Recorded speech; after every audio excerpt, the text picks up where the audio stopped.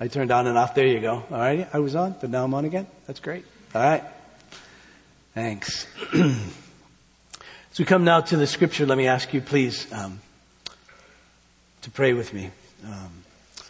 Father and our God, you have said to us in your word that your word is a lamp to our feet, a light to our path. And so we trust you in that. And so we come to it and we trust that in hearing this word, that we will know how we are to know what we are to believe and to know how we are to live.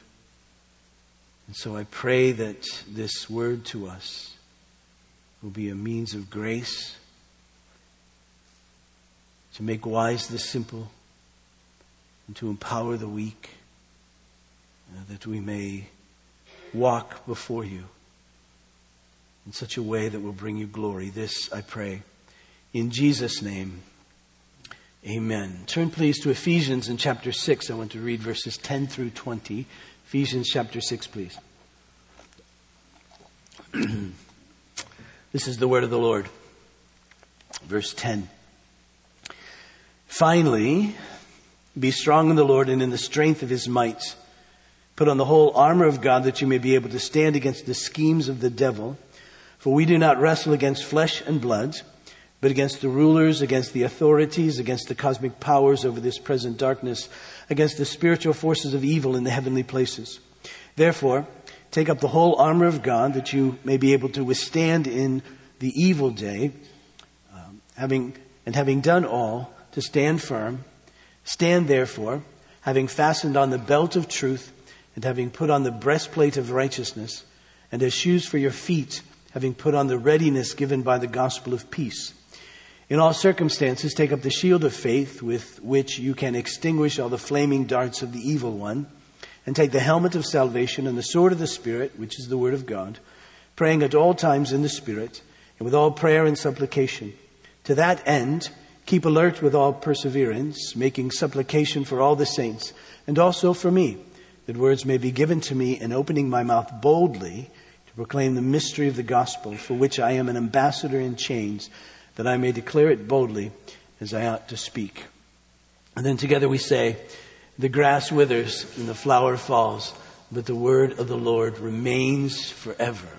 Now, Paul begins this section with the word finally. Now, we mentioned last week that it doesn't mean that he's near the end. He is near the end, but that's not why he said finally. He said finally because he wants them to realize that given all that he said, they need to know this. They need to know everything else, but they need to know this. He wouldn't be finished unless he said what he's about to say. So we need to understand all that he said in light of this. And so what has he said? Just very quickly, remember he said that as believers in Jesus, as those who are in Christ, united to him, we have been blessed with every spiritual blessing. He says that's true about those who believe. That's true about those who are united to Christ. That's true for those who are in him.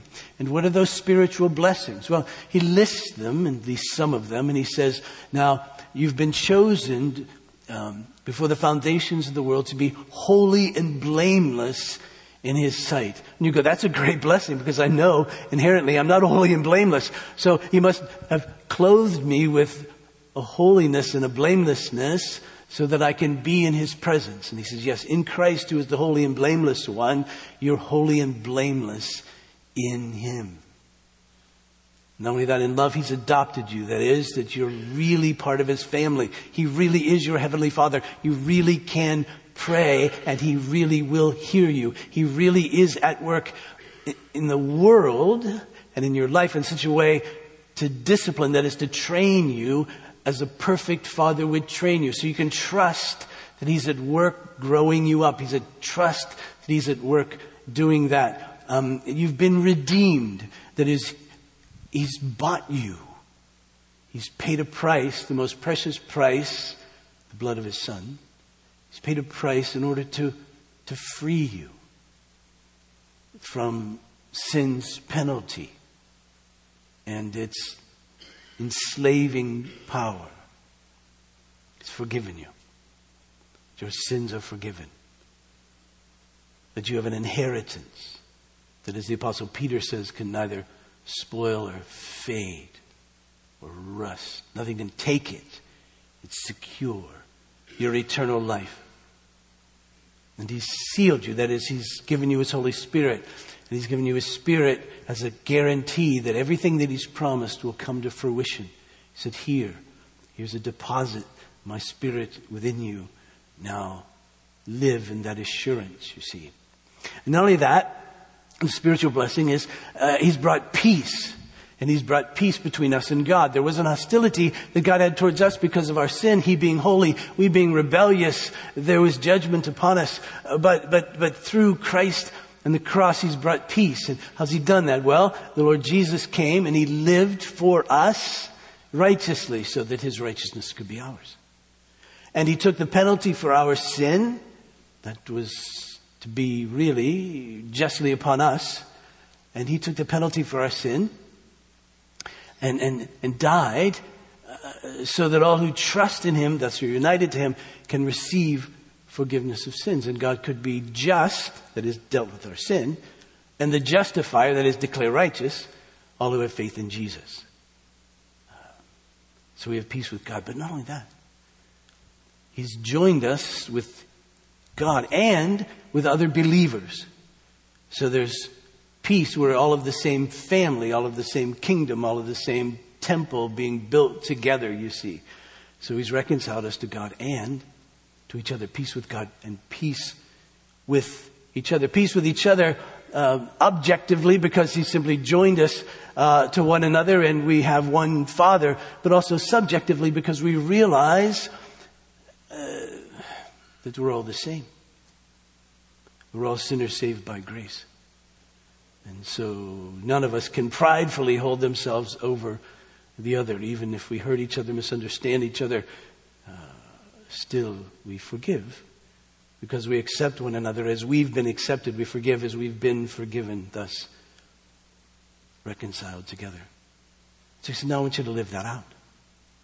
He says that you need to live that out. And so, as He puts it in chapter 4, Verse 1, I urge you to walk in a manner worthy of the calling to which you've been called, with all humility and gentleness, with patience, bearing with one another in love, eager to maintain the unity of the Spirit in the bond of peace. And so he says, I've grouped you together in church, in this body, and I've grouped you together and joined you together here, and you're to love one another in such a way that you speak the truth to one another and build one another up in the character of God in love. Don't walk as you used to walk, but now walk as one who's learned Christ. What does it mean to learn Christ? Well, it means that you now know that He's creating you in the likeness of God.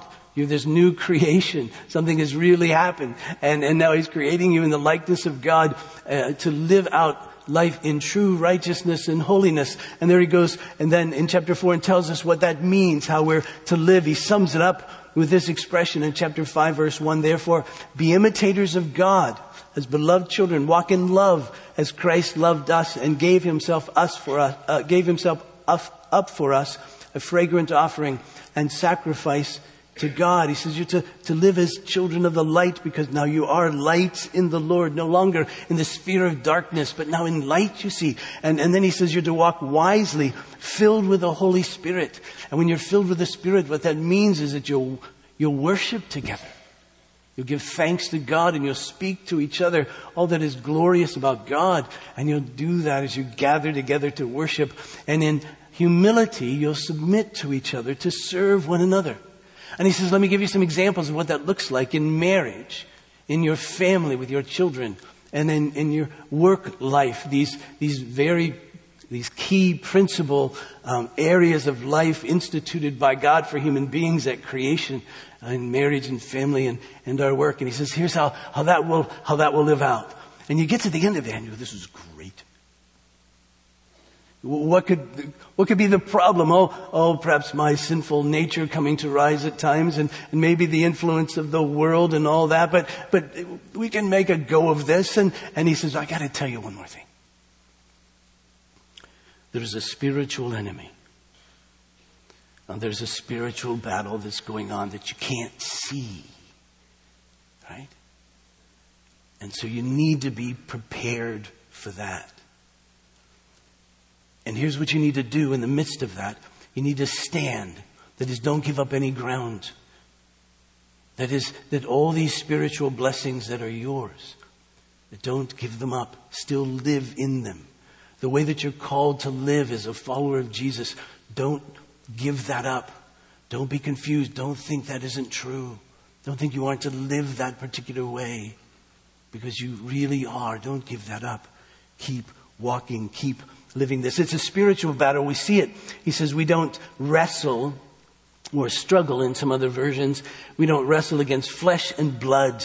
See, it's a spiritual thing. Now we knew we wrestle against flesh and blood. We have other people. We get that. But he says behind all of that, there's a spiritual battle. And he names the leader of this spiritual enemy, if you will, the devil. We know him. And he says that he's organized. There's authorities, rulers, authorities, cosmic powers over this present darkness against the spiritual forces of evil in heavenly places. And so we know this one, this devil, this liar, as he's called, Satan, this accuser, this deceiver. He's referred in the scripture as the prince of the power of the air, the god of this age, the prince of demons. We get it. And Paul is telling us that we have this enemy. No, Paul isn't saying that there are two gods, right? You know that. He isn't saying there's two gods. There's only one God, the creator of all that is, even the creator of this evil one. We know this evil one fell from his position as angel, took others with him to rebel against the people of God and to rebel against God particularly, and then ultimately the people of God to come against them. And we know that God has ordained to permit this evil one to be able to harass. Peter refers to him as this one who's like a roaring lion seeking to devour. So that's his sense here. In the Revelation of John, we read Revelation chapter 12, that he's been cast out of heaven, if you will, and now he's seeking the followers of Christ, the ones who obey him. He's after them, you see. But we know he isn't sovereign. We know that because we see him even in the Old Testament, in the life of Job, that God limits what Satan can do. And we also realize that Satan ultimately works for the glory of God and his ends. We saw that in the life of Job. Can't you imagine how, with the angst that it created in Satan, when he could do all these horrible things to Job, and still at the end, Job worships God? You can just hear Satan going, "Rats, I thought I had him." Or in the life of Paul, when he's allowed to give Paul what he calls a thorn in the flesh, a messenger from Satan to harass him. And Paul ends up being empowered by God at the end of all that. Can't you see Satan going, "Rats, I thought I had him." And then particularly in the life of Jesus, where Satan enters Judas, and we see the whole scene ultimately of the crucifixion of Jesus. And yet that was the moment of the defeat of this evil one. Can't you just imagine him saying, "I thought I had him"? But ultimately you see Satan in every respect, particularly in the lives of believers, works to bring about blessing for us, that we'll see God's glory. So we needn't fear him in that sense, but we need to realize that this exists, and we need to be wise as we live out our lives. So the apostle says, here's what you need to know. First, you need to be strong in the Lord and the strength of his might. In other words, you can't do this alone. Don't just think that you can just walk out there and you'll be able to do all of this. Remember, there's an enemy. He's strong, and he's stronger than you. And so you always have to live, church. You always have to live utterly dependent upon the strength that God supplies. Never on your own strength, only on the strength that God supplies.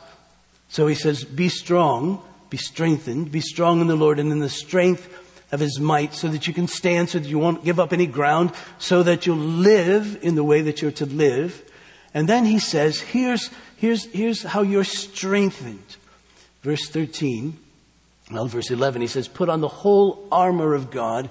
And then verse 13, he gets more particular. Therefore, take up the whole armor of God, that you may be able to withstand in the evil day, having done all to stand firm. Well, what's that evil day? Well, scholars differ on how they understand this sense. Is it the day that's to come in the most evilest of times, right before the second coming of our Lord Jesus? Perhaps.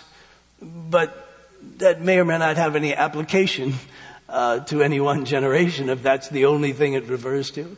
So others would say the evil day is this present evil age that the apostle talks about, the age in which we live. Yes, of course, this is an evil day. The age in which we live, this present darkness. We live in that day. And so, he says you'll be able to stand even in the midst of that. And even in the midst when, if it so happens, you are the recipient of a particular onslaught of this one who is evil. With his armor, you'll be able to stand. So, be strengthened.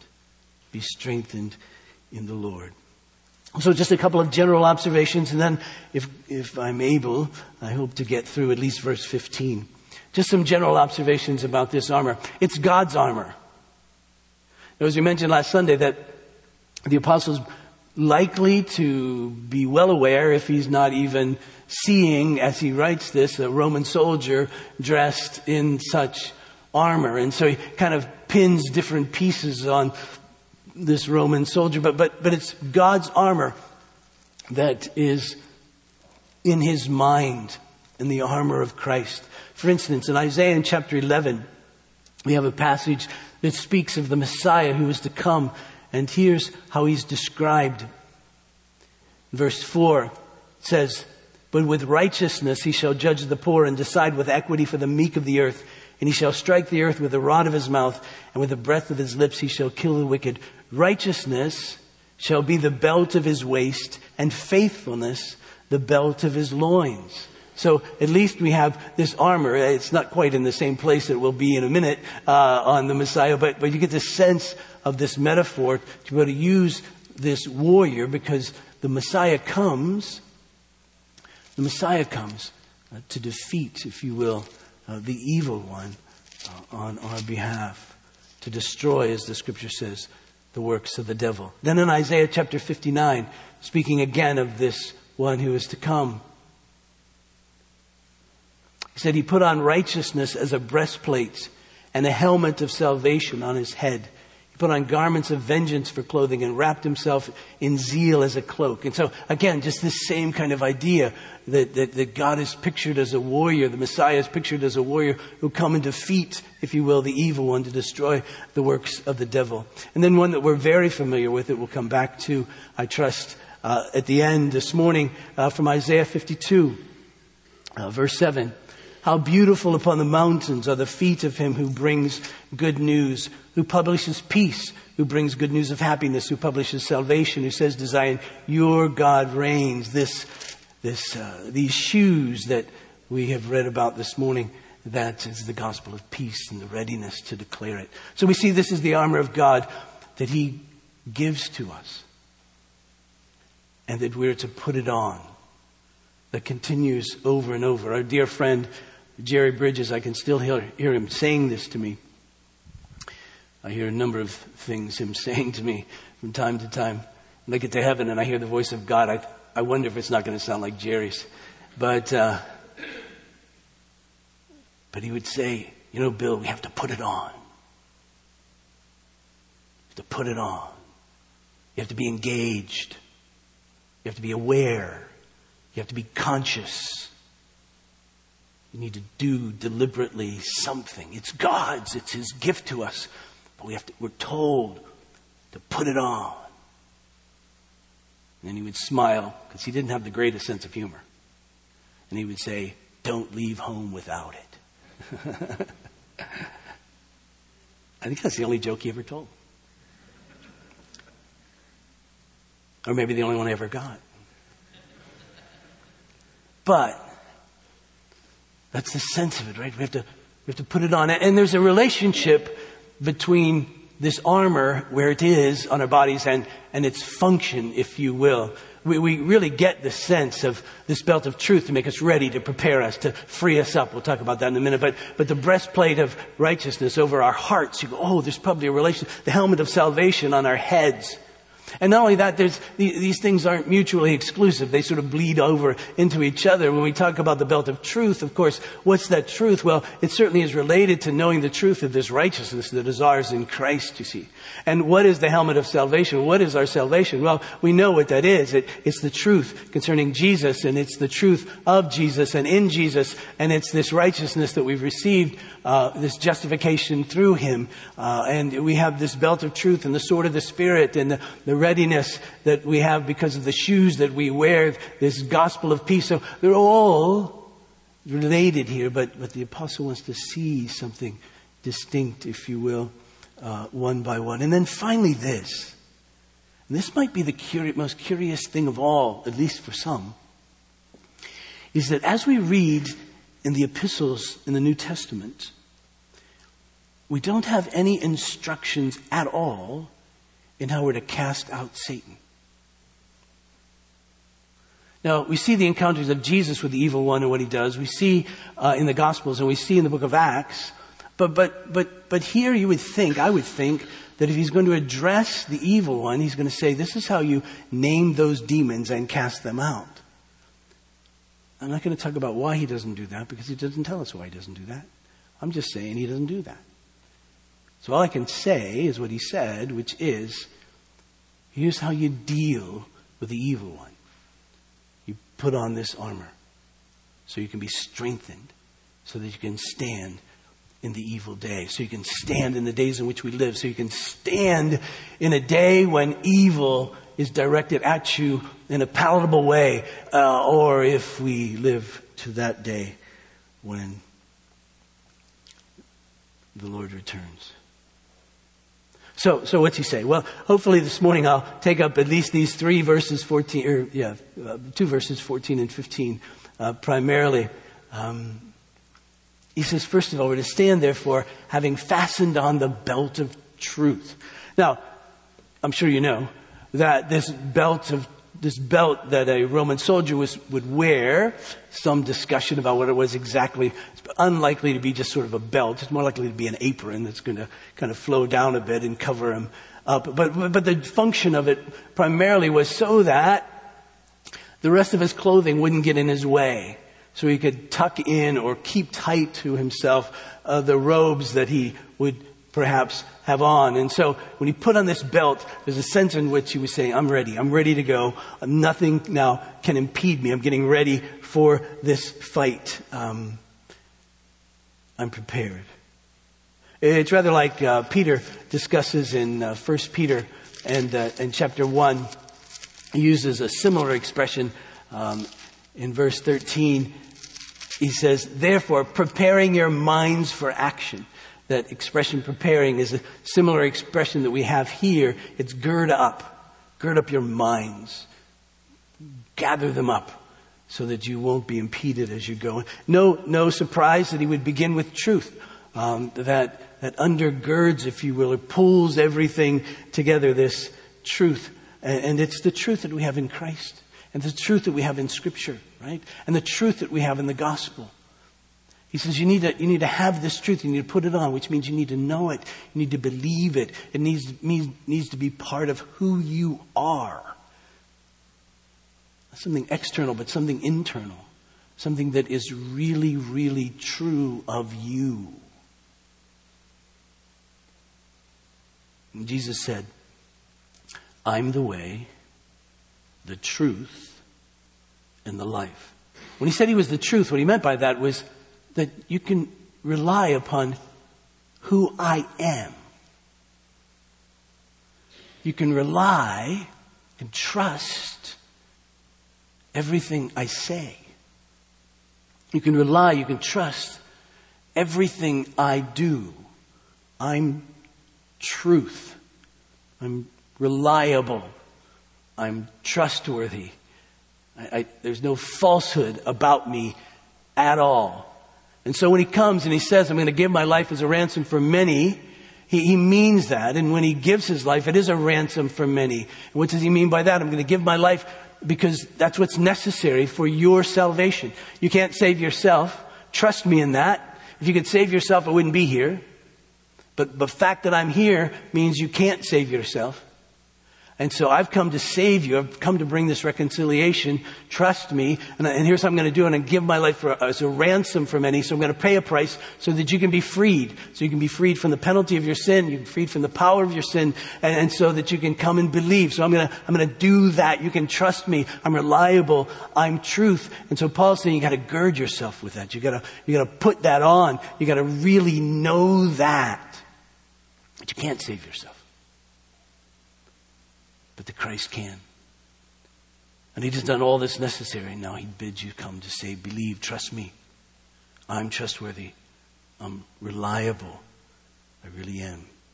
And it's a truth that we find in Scripture.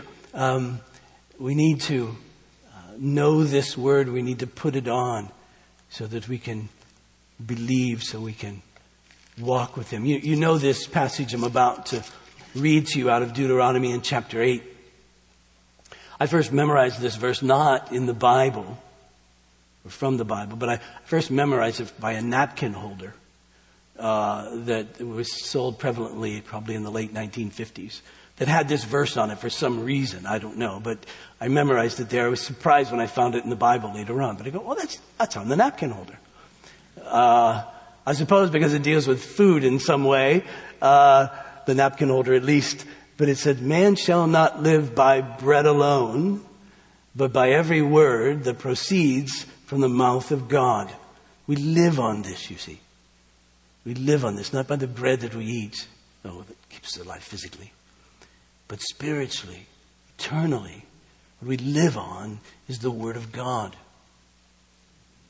Every word that proceeds from the mouth of God. That's why at the end of Deuteronomy, Moses would sum up this law that he gives to them that summarizes everything that he had taught them, everything God had revealed. In verse 47 in Deuteronomy 32, it says, for it is no empty word for you, that is the law that he's given to you, but it's your very life. A version I memorized years ago is, this is no idle word for you. This is your life. You'll die without this. And so that's what the apostle's saying to us. We'll die without this. We need this. We need this word.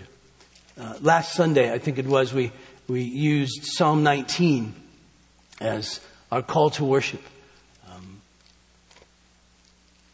The latter part of it, at least, speaks to us of the Word of God. The law of the Lord is perfect, reviving the soul. You see, if you need your soul revived, go to this Word. It will tell you how your soul is revived. The testimony of the Lord is sure, making wise the simple. You want to be wise? Then you must know the things of God. And if you're going to know the things of God, you must know this word. So it makes wise. It said, the precepts of the Lord are right, rejoicing the heart. The commandment of the Lord is pure, enlightening the eyes. The fear of the Lord is clean, enduring forever. The rules of the Lord are true and righteous altogether. More to be desired are they than gold, even much fine gold, sweeter than honey, and the drippings of the honeycomb. Moreover, by them is your servant warned. In keeping them, there's great reward, you see. That's the power of this word. And so Paul's saying, you got to know this. You got to put this on. You got to have this. If not, you'll die. The evil one will come and tell you lies. And unless you know the truth, then you'll fall. So don't do that. 30 years ago, when we first came, began to talk, what do we want to do? What do we want to be as a church? And one of the things that kept coming up over and over again is we want to establish the Word of God in this place. The belt of truth. Psalm 119. Right? Your word have I hidden in my heart that I might not sin against you. We need to know the word of God so we don't sin when the evil one comes. You see, he lies to us and tells us, oh, that isn't really what God said. You see, that's the MO of the evil one. You remember back in Genesis chapter 3, that's how he started out with Eve. Oh, did God really say this? And she corrected him, but then she added to what God had said. And then he became very blunt and he said, if you eat this tree, you won't die. You won't die. That's what God said you would, but you won't die. Actually, you'll be like him, knowing good and evil. And that was a lie, you see. Because they were never meant, human beings never meant to be the ones to know good and evil in the sense that we define what is good and what is evil. That's the prerogative of God. And he says, if you do this, if you go out on your own, if you strike out on your own and you make your own rules, then you'll be like God. And you go, well, no, not really. I'll be like you, Satan, a rebellious one against God. And he lied, you see, and that's how he continues. He's the father of lies, Jesus tells us. We need to know the truth. So when he lies, we'll know that he's lying to us. So when he comes against us and says, you're not really holy and blameless in the sight of God, we can say, but the scripture says that's a spiritual blessing for all those in Christ. I'm in Christ, therefore he says, well, you don't really belong to him. Yes, I do. I've been adopted into his family. That's what the scripture says. You're not really forgiven. Yes, I am, because the scripture says I really am forgiven, you see. There's no inheritance. Yes, there is an inheritance for me. And it's kept for me. And I know that because the scripture says that that's the truth. There's no guarantee. Yes, there is a guarantee. The blood of Christ, the presence of his Spirit. So yes, I know these things. When he comes and he says to a wife, you needn't be submissive to your husband, that means you're inferior to him. She can say, no, it can't mean I'm inferior, because I belong to God. And this is his call upon my life, and I'm living out the life of Jesus in my marriage. And for a husband, he comes and he says, hey, because you're the head, it means you control everything, and you're better than your wife. And the husband says, no, I'm not. I'm simply living out the life of Jesus. And I'm loving my wife as Christ has loved the church, and I'm actually giving myself for her. Serving her, you see. So when the lies come, we have the belt of truth, you see. And thus, Jesus said that we're sanctified by the truth. And he says to his Father, your word is truth. And of course, the passage that we have that we refer to often in 2 Timothy in chapter 3, we know this, that all scripture is God-breathed. It's breathed out by God, profitable for teaching and for reproof, for correction and training in righteousness, that we may be equipped, complete for every good work. The belt of truth, you see. The belt of truth. And then, of course, the gospel is the truth. We saw that in Ephesians in chapter 1 and verse 13. The apostle writes, in him you also, when you heard the word of truth, the gospel of your salvation, and believed in him, were sealed with the promised Holy Spirit. When you heard the word of truth, the gospel of your salvation. You see, the gospel is the truth. And what's the gospel? The gospel is this atoning work of Jesus. The gospel is that speaks this wonderful good news that God reigns over sin and death. And how does he do that? He does it because Christ has come and he's given himself for us. That all those who believe in him might be forgiven their sins because of his death, and might live, really live, because he's been resurrected and he really lives. In fact, this truth is so important that it's necessary for us as the church to have it right with us all the time.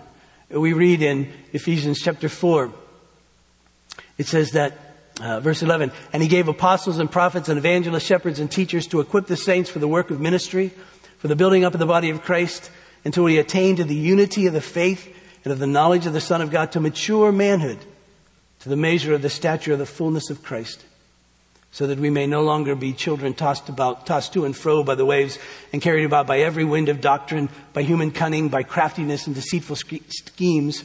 Rather, speaking the truth in love, we're to grow up in every way into him who is the head, into Christ, from whom the whole body, joined and held together by every joint with which it's equipped, when each part is working properly, makes the body grow so that it builds itself up in love. You see, we need this truth. And we have to put it on. And how do we put it on? One of the ways we put it on is by being together and by speaking it in love, you see, in love to each other. It's necessary to speak it in love, you see. It enables us to grow together. Because you see, this truth isn't just facts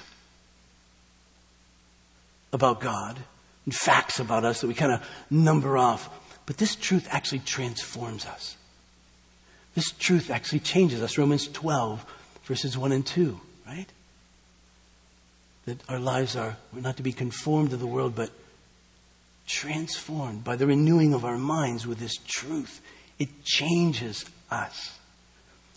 Paul writes to Titus, and he says, let me read it so I don't get it wrong. Titus chapter 1, verse 1, he says, Paul, a servant of God and an apostle of Jesus, for the sake of the faith of God's elect and their knowledge of the truth, which accords with godliness. See, this truth always brings godliness. And so, when we're speaking the truth to one another, when we're living the truth in context of each other's lives, it isn't just facts, but it's also the very character of our lives. That's why he says speak it in love. Because you see, this truth without love means I'm not getting the truth. Because if I got the truth, then of course I'll be loving. Because this truth works in us. Love. John Stott puts it like this. He says, how does the church grow into maturity? Well, it grows by truth and love. Speaking the truth in love is not the best rendering of this expression, he says, for the Greek verb makes no reference to our speech. Literally, it means truthing in love. The notions of maintaining and living and doing the truth. Thank God there are those in the contemporary church who are determined at all costs to defend and uphold God's revealed truth. But sometimes they're conspicuously lacking in love. When they think they smell heresy, their noses begin to twitch, their muscles ripple, and the light of battle enters their eyes. They seem to enjoy nothing more than a fight. Others make the opposite mistake. They are determined at all costs to maintain and exhibit brotherly love, but in order to do so are prepared to even sacrifice the central truths of revelation. Both of these tendencies are unbalanced and unbiblical. The truth comes hard if it's not softened by love. Love comes soft if it's not strengthened by truth. The apostle calls us to hold the two together. It should not be difficult for spirit-filled believers, since the Holy Spirit is himself the Spirit of truth, and his first fruit is love. See, of course, put on the belt of truth. It will keep you. You'd sum it up with this passage. Again, many of us are familiar with Joshua in chapter 1, verse 8. In giving the command to Joshua on how he's to lead the people, we have, this book of the law shall not depart from your mouth, but you shall meditate on it day and night, so that you may be careful to do according to all that is written in it. For then you will make your way prosperous, and then you'll have good success. Have I not commanded you? Be strong and courageous. Don't be frightened. Don't be dismayed.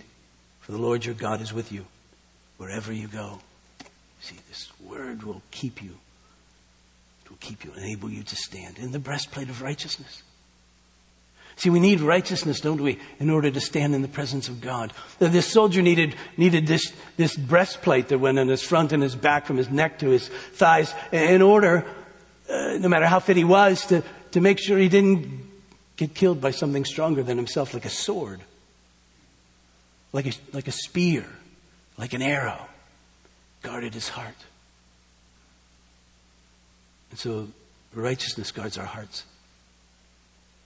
Our hearts, the very center, the very core of our being, what makes us tick. It was our hearts that became so evil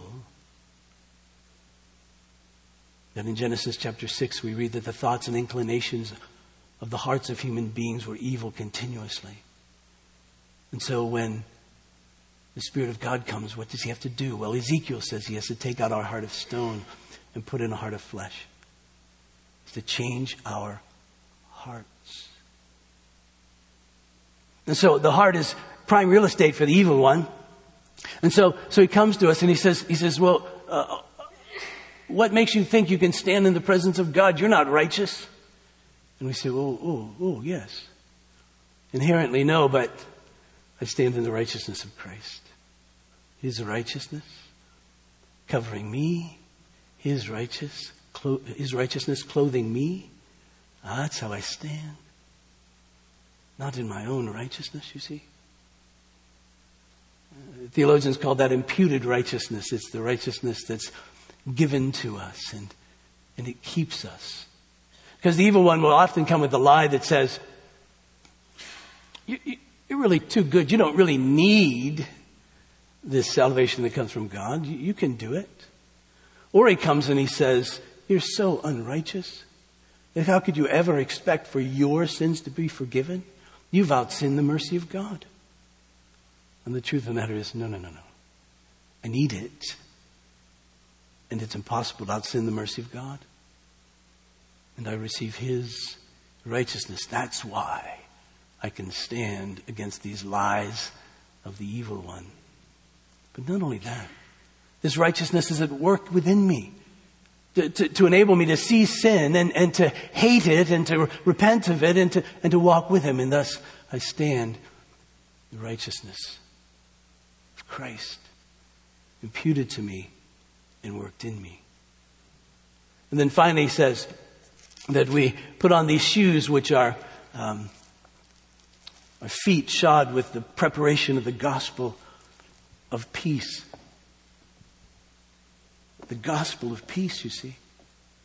You see, the shoes of this soldier be a kind of a boot and a studded boot that would enable him to go on long journeys, but particularly to be able to stand in the midst of hand-to-hand combat, which is how they fought in ancient days, face to face. And so right there on the battlefield, so he can stand and not slip and not fall. And so these shoes were preparation for him to be able to enter this battle. But notice how the apostle puts it. He says, and as shoes for your feet, having put on the readiness given by the gospel of peace. This gospel of peace, you see, I can stand before the evil one because I know, because of the gospel, that I have peace with God. How do I know that? I know that because that was the work of Christ. Not my work, but Christ's work. And He came and lived a perfect life that I may have His righteousness. He came and died for me so that His death would cover my sin, the penalty of my sin, the guilt of my sin. And now I'm reconciled to God. Through the blood of the cross, I have peace. I have peace with God. And so when the evil one comes and says, you know what? The reason all these things are happening to you, these bad things are happening to you, the suffering, what you don't like, the reason these are happening to you is because God's not aware of you. And I go, yes, He is. I'm reconciled to Him. I have peace with Him. These things haven't come into my life for judgment. They've come into my life to ultimately bless me. Because they've come into my life through the hand of this one who has no case against me, with whom I have peace. I can trust Him. And when the evil one comes and says, you know, you've been praying lately, but nothing really is happening of your prayers. Well, that's because God isn't hearing them. That's because God doesn't even know you exist, or He knows you exist, and He's just got you under His thumb, and He's judging you, and you go, no, I have peace with God. I know that He hears me. He's my Father. If I haven't received what I've asked, it's only because God is being patient to grant what is best for me. And a day will come, in this life or the next, where I'll see it. I have peace with Him. So when the evil one comes and says, we know. We can stand because we know that God is for us. Therefore, who can be against us? And not only that, but we know that the gospel is the power of God unto salvation to all who believe. And so we know that when we shod our feet with this gospel, just like in the passage in Isaiah chapter 52, where how wonderful are the feet of those who bring good news, we know that we can stand ready to declare this gospel. In fact, there's a wonderful passage. You're going to have to run to the communion table because we're running late this morning. And I had to cut 2/3 of this. Wonderful passage in Revelation and chapter 12, where it speaks of the enemy coming against us. And how do we overcome him? Well, he says they conquered him, that is Satan, by the blood of the Lamb, that is knowing that Christ has died for us, and the word of their testimonies, by proclaiming this gospel. Now, to whom do we proclaim it? To ourselves. We preach the gospel to ourselves every day, all the time, and also to others. We proclaim it. For they loved not their lives even unto death. On the night that our Lord Jesus was betrayed, he took bread. After giving thanks, he broke it, and this he gave to his disciples, and he said, "This is my body, which is given for you." And in the same way, he took the cup. And again, after giving thanks, this too he gave to his disciples, and he said, "This cup is the new covenant in my blood, shed for many for the forgiveness of sins. Do this in remembrance of me." And the apostle adds, as often as we eat of this bread, drink of this cup, we declare the Lord's death until he comes. What are we declaring? We're declaring that Jesus is the truth. Everything he is, everything he said, everything he did is perfectly reliable. We can trust him. We're declaring that he is our righteousness, that we stand righteous before God, not because we're righteous, but because he is. And his righteousness covers us. Thus, the Lord declares us to be justified, righteous in his sight, forgiven our sins. And we're declaring that we have peace with God. He does not have a case against us. That case has been dealt with. We've been pardoned. It's been cast out. Here we are. We have peace with him. And nothing can separate us from the love of God which is in Christ Jesus. Because you see, that's the gospel. Let's pray. Father, I pray for us that you would grant grace to us, that you would take this bread and this juice and set it apart in such a way that we know that we're in the very presence of our Lord Jesus. Though this bread and juice doesn't change into anything, that we do know that Jesus is here spiritually with us to receive us as we come to this table. Oh, he receives us in other places, in other ways. And as we study his word and read his word, he receives us as we pray. He receives us as we meditate upon him. He receives us as we walk with him. We know we are in his presence. But in this instance, he gave us this table that we might come. And as we come, I pray that you would enable us to put on the belt of truth, to put on the breastplate of righteousness, to shod our feet with the gospel of peace, that we may stand against whatever lies the evil one brings to us.